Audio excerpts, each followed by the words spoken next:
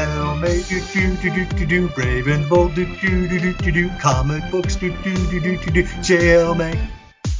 JLMay, do, brave and bold, do, comic books,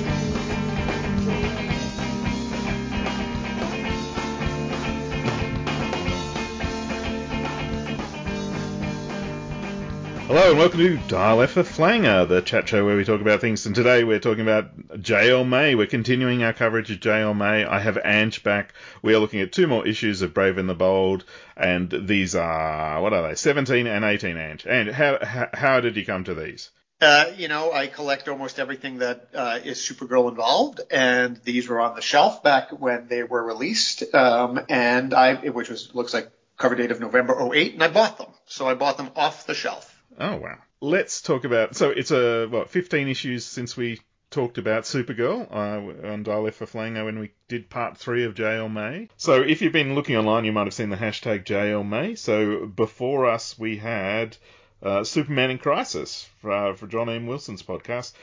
So he was covering issue 16. And issue 19 and 20 are going to be coming from the Lantern cast. But keep an eye out for those, or just hunt around. So, we'll be listing things by issue numbers online as we go. Yeah. All right. Places in the mindset to understand Supergirl at this time. Yeah, I've been, as I was preparing for this podcast, I realized I don't think we recognized quite the gem we had with the first issue that we got reviewed together, which was Super Green Lantern, in comparison to this one. So again, we're like over a year since that issue came on the board, and you might remember when I talked about where she was then, it was she was having all of these delusions that Zor-El was telling her to kill Superman, and Zor-El was crazy on Krypton and recruited her into try to shoot people. And we get a lot of that in these two issues of Brave and the Bold. But what's fascinating to me is that the Zor-El that we're going to talk about at length in these two issues had been retconned a couple of months before these hit the rack. So Jeff Johns' Brainiac story was on the shelves and was nearing its conclusion when these two issues hit. And in that story, we learn that Argo City survived, and that both Zor-El and Allura survived, and it's a very much more Silver Age classic Zor-El in that story. Much, much different than the one that we're seeing here. And in fact, issue 18, which is the second book that we're going to talk about, is on the rack the same month as Sterling Gates's first issue of the Supergirl book. So, the Gates Jamal Igle run is considered like a high watermark by many, many people, myself included. That was just fantastic. And he retcons all of these delusions that we're going to be talking about in these two issues pretty much in his second or third issue of the run, where he says all of these things that she's been thinking was that she was exposed to multiple different types of kryptonite as she stayed in suspended animation and had kryptonite poisoning, which she was then cured of. Went on to have a long, excellent run by him. So this is kind of like the last vestige, really, of the Jeff Loeb version of Supergirl, who is basically brainwashed from the very beginning to kill Kal-El when she hits Earth. Right. So it's kind of the last bit of course correction before they course correct, the lack of it. Yeah, I think Jeff Johns basically was like, I have to get back on the Superman book and correct everything that is wrong there. And so he came back with Gary Frank. They did that Brainiac storyline that it was just fantastic. And even in that, Supergirl ultimately saves the planet, which is very different than the Supergirl that we're going to read about here, which is reluctant to be a hero. And so this must have been oh my gosh, we have that inventory with the Zor-El that is no longer going to exist. Put it out. Yeah, it feels like the creators were having a tough time with their daughters when they wrote this or something. Yeah, I mean, this was a first time I've ever read this, and it was like, oh, Jor-El's a bad... Okay, we do that for all the Kryptonians at some point, make their dads a villain, and then we change tact and ignore that. So Yes.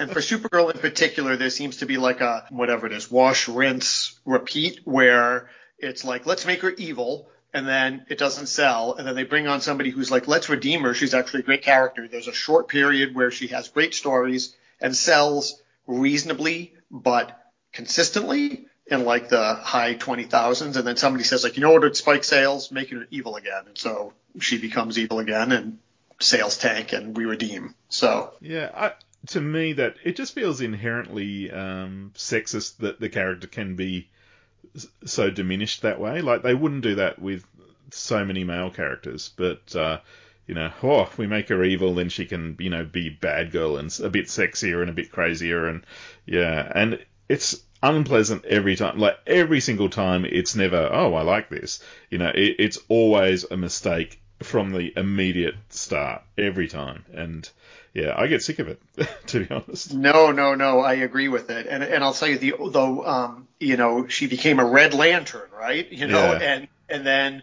Tony Bedard comes on and is like, oh, I'm actually going to make this a redemption story for her, where she's dealing with a lot of trauma, and that's how she was just trying to deal with it, was to mask, right? And so the stories that explain it away are often good, but you have to suffer at the beginning with just like, this is not who this character is, and why they feel they need to go in this direction multiple times. Like Dan Didio says, Supergirl was dark 4 times during my tenure as the editor-in-chief. And it's like, dude, you were the editor-in-chief. Yeah. You could have said no, right?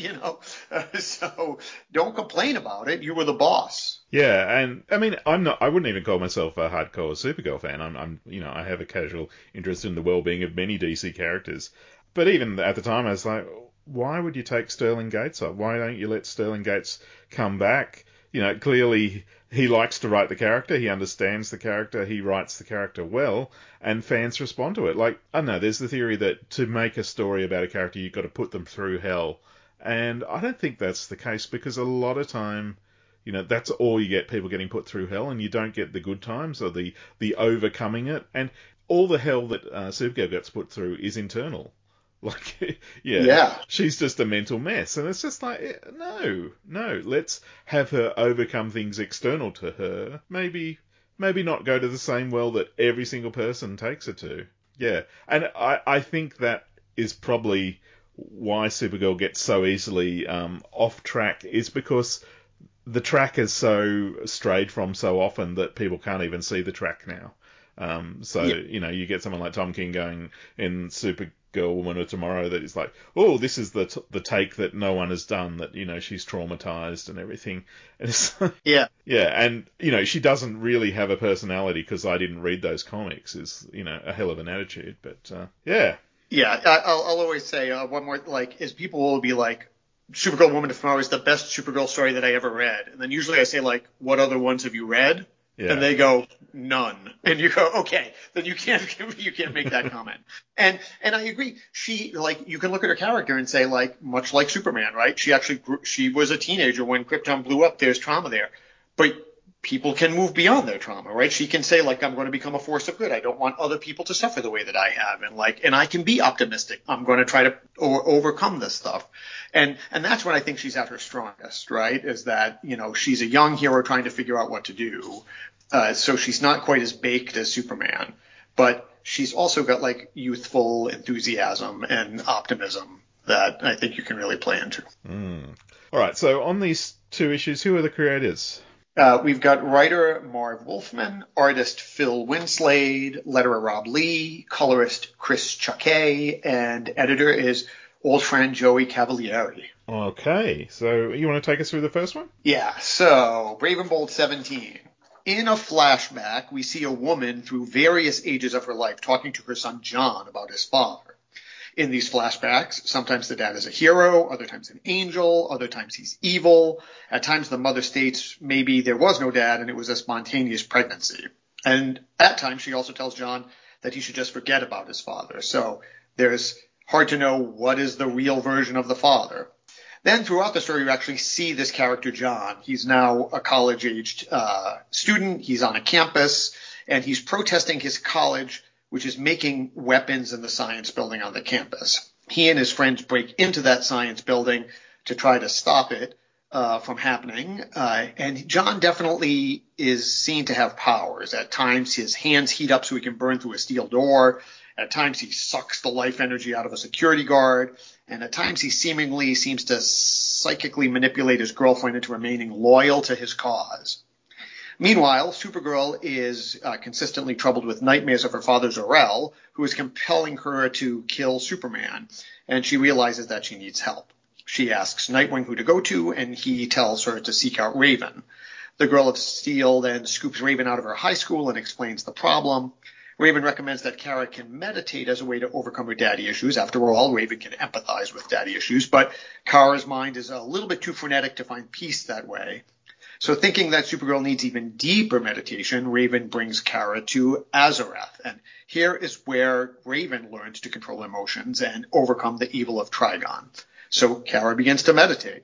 But on Earth, John has plugged his mind into a high-tech computer weapon he's discovered and realizes who he is and lashes out with deadly force.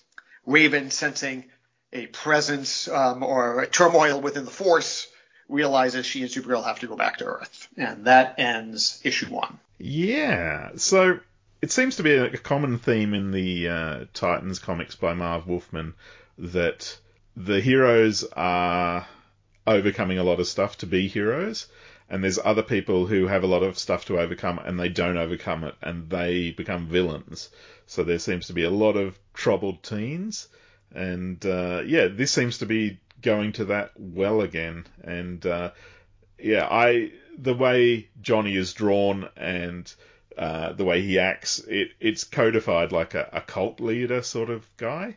Yeah, is that your impression? Yes, because he's got like the protest, there were people chanting with signs, and then he's got like his 5 little enclave, that sort of follow him into the building. So yeah, definitely seems to have some mind control stuff too. Yeah, and yeah, he's unrepentant. He's horrible. He really is. You don't like this character straight away because of the way he's acting. Yes, he's completely unrepentant. He's pretty lousy. Yeah, and it seems like a really thrown back Titans comic because, I find it really hard to get a handle on Raven as, did all her adventures happen? Did they not happen? Where is she at? Like, she seems younger than she ought to be. Is it the same Raven? Like, there's all these things I struggle with Raven, and just as I'm about to get somewhere with struggling on it, I just go, I don't care. It's funny. I think at some point he says a line something like, well, in this body I don't have that as a problem, and I'm like, oh, something has happened in the Titans history that I don't know, because there are obviously long gaps in when I read the Titans. So you're right. She looks like she's more like 15, and looks like she's like a freshman in high school in one of the scenes here. Yeah, and it really is, an outing for rookie teen heroes, because Supergirl seems to have no experience, Raven seems to have, very little experience, and this crisis just calls to them, and it just seems like, hey, your teens, go deal with this teen in crisis. And yeah. It's tough because I'll say there's like a kernel of a story here, right? Because like Supergirl's dealing with father issues and Raven has dealt with father issues, and this guy Johnny, he kind of doesn't know who his father is, and he's trying to deal with these like awkward, weird, different memories of who his father is, and so you're like, oh, there's like a theme there. But this first issue is mostly like Raven and Supergirl kind of like sniping at each other, or like giving each other like underhanded insults, and then oh, there's this crisis we have to go save. So yeah, and to be fair, they're written like no teens on the planet ever. That is true. Yeah. That is true. It feels like old people writing young people. And my impression of where Marv Wolfman was at this stage in his career was, to be really cruel, I feel like he's getting some gigs as favours to just keep him in the game. Yeah, he's he's definitely on, probably the 17th hole, right? Yeah. But, when I read these earlier issues of Brave and the Bold, I was like, Wade Perez, also cool, I'm in there, and then, we've still got Wade for a while, and then it was like Marv Wolfman, and it was like, I'm out. Yeah, and it's interesting because, again, as, people will learn in JLMay, it's not like Superman or Batman is a spine on this book, so it can be Raven Supergirl, right? So I wonder how sales were once Wade and Perez left. I mean, I know how long it went, so. Yeah. I would have wanted to read this if it was, Jimmy Palmiotti and Amanda Connor, or creators that. Just people who want to have fun with some characters. Yeah. This comic is where fun goes to die. Anyway. Yeah, it was a tough comic to read as a Supergirl fan when it came out because she's really kind of she's unhappy and she's unlikable in this book in many ways. All right. Well, is it time to look at the second issue? Yeah. Okay, part 2, and then buckle up because part 1 was like a couple of teens like sniping at each other. Part 2, like you need to drop acid, I think, to understand. Okay. In her mind, so remember, Kara is meditating on Azarath. In her mind's eye, Kara is killing effigies of her father Zor-El, but the evil father keeps reforming in her mind. And then Raven enters that dream state to awaken Kara. Supergirl stupidly says that Raven doesn't understand what it's like to have a controlling father wanting you to do evil, and obviously that angers Raven. Meanwhile, on Earth, John's mind has been opened by the machine that he's plugged himself into, and he realizes that his father's history has been changed over and over by, wait for it, maybe insert Waiting for Doom, dun dun dun, Superboy Prime punching reality in Infinite Crisis. So this explains why he has so many different memories of different ways that his mother described his father. Back on Earth, we see that he's lashed out with his powers, the campus is in disarray. Supergirl and Raven decide that they need to go back to Earth to stop this. Supergirl isn't necessarily up to doing the superhero thing, but she's compelled by Raven to help. They enter the science building, they find John strapped to this machine. Raven mind melds and discovers when she's joined with John that his father is, dun dun dun, the hero/vision Triumph. Wah, wah, wah. I know, womp womp, right? And so Triumph, whose history has been written and rewritten over and over, but each time that his history was rewritten, it seems to strip John of a portion of his soul. Maybe that's why he's so evil and angry. Despite Supergirl's frequent protests of not wanting to be a do-gooder or help, Raven and Supergirl finally confront John, but then are pulled into the mental landscape of his mind. There our heroes face more constructs of their evil fathers. When they defeat them, Supergirl realizes that having John face his father is the key to ending the battle. Raven conjures up an image of Triumph, and John fills in the rest of the mental talk all by himself, chatting with his father, embracing Triumph, and then disappearing from reality, such that all is well. In the epilogue, Kara thinks that maybe she has made some progress in her fight against her own demons, and thanks Raven and flies off. Whew. Wow. All right, so let's tackle the Triumph thing. Like a lot of people going, who is Triumph? And unfortunately, you have to know at this point, or if you're asking that question, we'll tell you. Triumph was a character who was part of the original Justice League, but only invented as part of 0 Hour, and then reality got altered and he got removed from the timeline and everyone forgot about him, and then he came back, and his big thing was he had a chip on his shoulder that he was once part of the formation of the Justice League and no one remembered him. So not a character that anyone will go, that's my favourite character with that trait. Yeah, and spent a lot of time in Justice League Task Force, which is more than I was willing to do. And yeah, anything else you'd add about Triumph? Yeah, only because I wikied him, because I said even I forget exactly what happened. So it turns out that in a story he gets possessed or controlled by a fifth dimensional imp, becomes evil, ends up leading to the death of, or the near death of Gypsy and another member of Justice League Detroit, maybe Vibe or Steel, I forget who, and then gets turned to ice by the Spectre, and is put in frozen storage in the satellite. And then apparently people forgot that he was in the satellite, and at some point somebody blew up the satellite. So everybody feels that Triumph died. And I think he dabbled with Neron too during Underworld Unleashed, and he had a black candle and he wanted to be, I want some respect. That's what I want. Yeah. So yeah, it was kind of like when you turn the page, it's like, oh, it's Triumph. Yeah. Ooh. And to chuck in the Superboy punch there, it really is another 1-2 punch of nothing going, oh. Yeah. Yeah, so this is a sort of anti-standalone story in that you have to know some very obscure things, and they drive the story in a way. Like, who is this obnoxious, murderous brat? He's the son of an adult brat who's been removed from continuity several times. And one very bratty Supergirl trying to get involved in it, and one fairly inexperienced Raven. And yeah, it doesn't work for me. No. And I have to tell you, like, as I'm reading this, because again, I don't think I've read it since I bought it off the rack. You know, there's a panel that literally shows Superboy, like, just the fist punching the crystal wall, and I was like, oh, you know, you just kind of left a bad taste in my mouth, and I kind of shook my head. But you're right, if you don't understand what that means, you're like, what am I looking at? So this was pretty heavy with kind of minutia of continuity, so kind of a drag. And utterly humorless, this comic. Exactly right. Exactly. I said it, before, and I'll say it again. These are these two heroes are not likable. Supergirl definitely less likable than Raven. Yeah.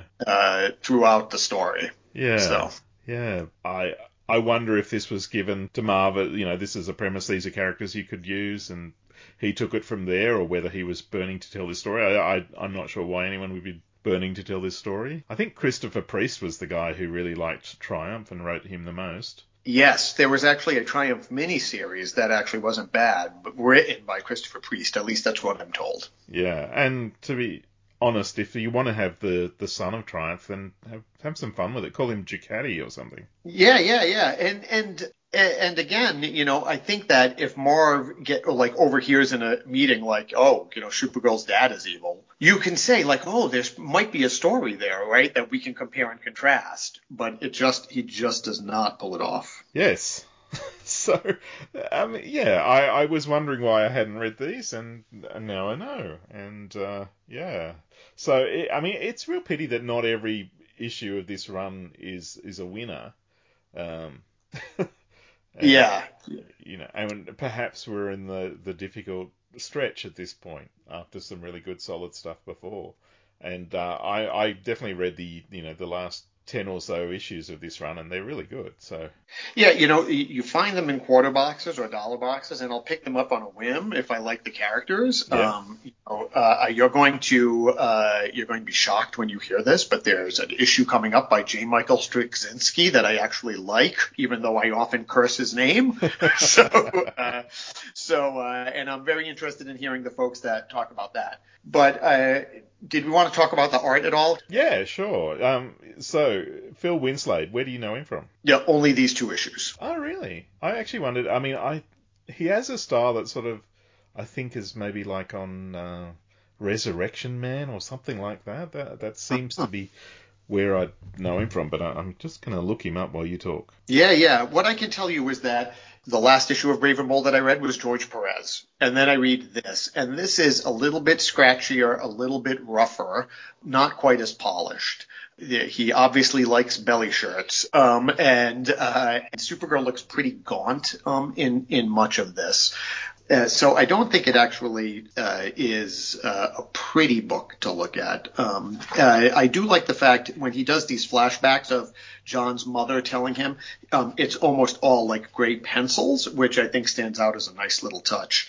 But this is during the time that like Supergirl's skirt is a napkin, and he does that. There's like pretty standard of, unfortunately, the way people were drawing her back then. Yeah. So just looking at his career, he seems to do like an issue here and there of many things, like an issue of The Spectre from the John Ostrander All-Star Western, a little bit of that, Batman Chronicles, an issue of Legends of the Dark Knight. He's got a nice style, and he did a little bit of Batman No Man's Land stuff somewhere along the line. So I haven't seen like a flow of issues in my listings of his, but certainly he was able to do one-offs here and there, and yeah.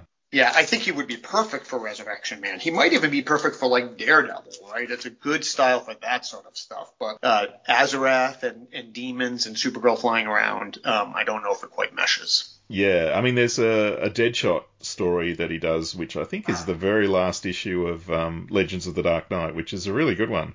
But yeah, I think of him as his strengths are noir and mobsters and, gritty alleys and all that sort of stuff. So let's get him on these two teen heroes. Yeah. Things got better for Supergirl straight after this. Is that the case? Yeah, I would say Sterling Gate starts in 34, which is on the rack when Brave and Bold 18 is on the rack. And then immediately New Krypton starts. So even though he's starting, he has to deal with that massive crossover for pretty much the first year. But he does a great job. Allura is a very compelling character. Zor-El, spoiler alert, the good Zor-El that we get after this one is killed, I think, following month. He's not around for a long period of time. And I think a couple of very, very bright people spoke about New Krypton on DCOCD. So if anybody wants to go back and listen to that episode.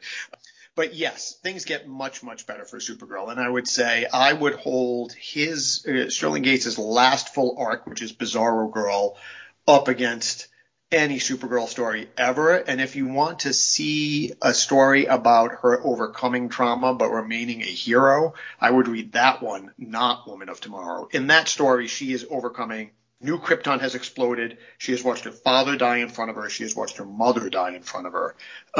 And she comes out on top. Bizarro Girl, available in trade. Love it. Yeah, no, I've got that full run in the trades, and it's a really good run. Okay.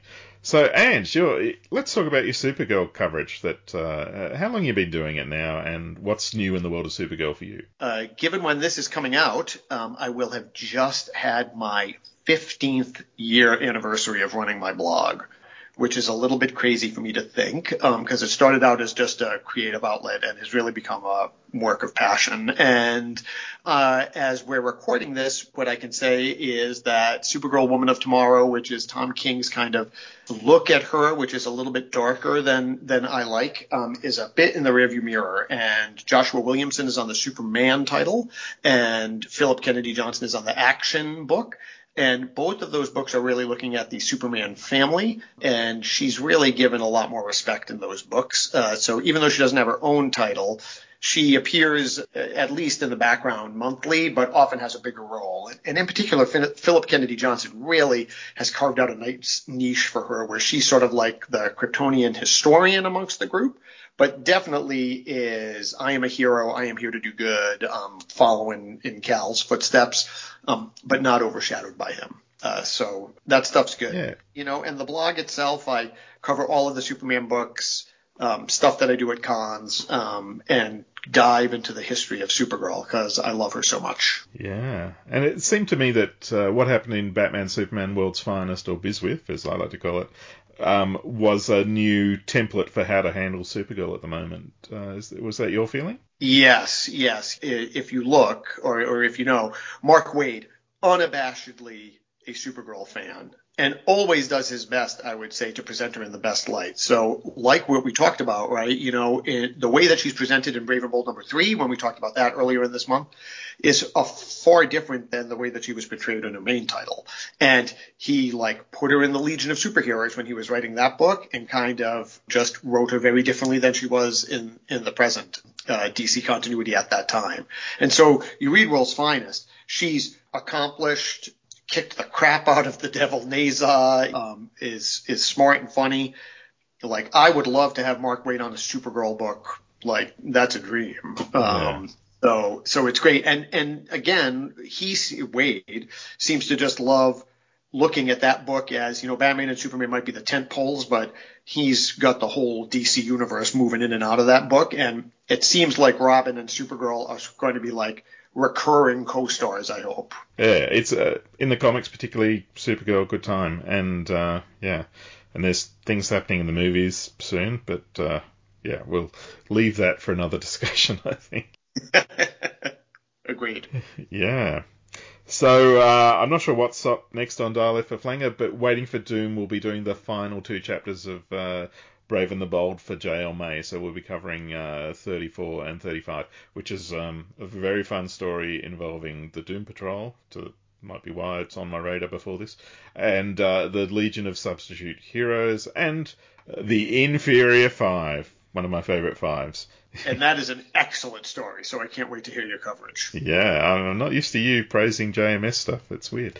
You know, it is strange, but those are good stories. I know a therapist if you need to talk it through.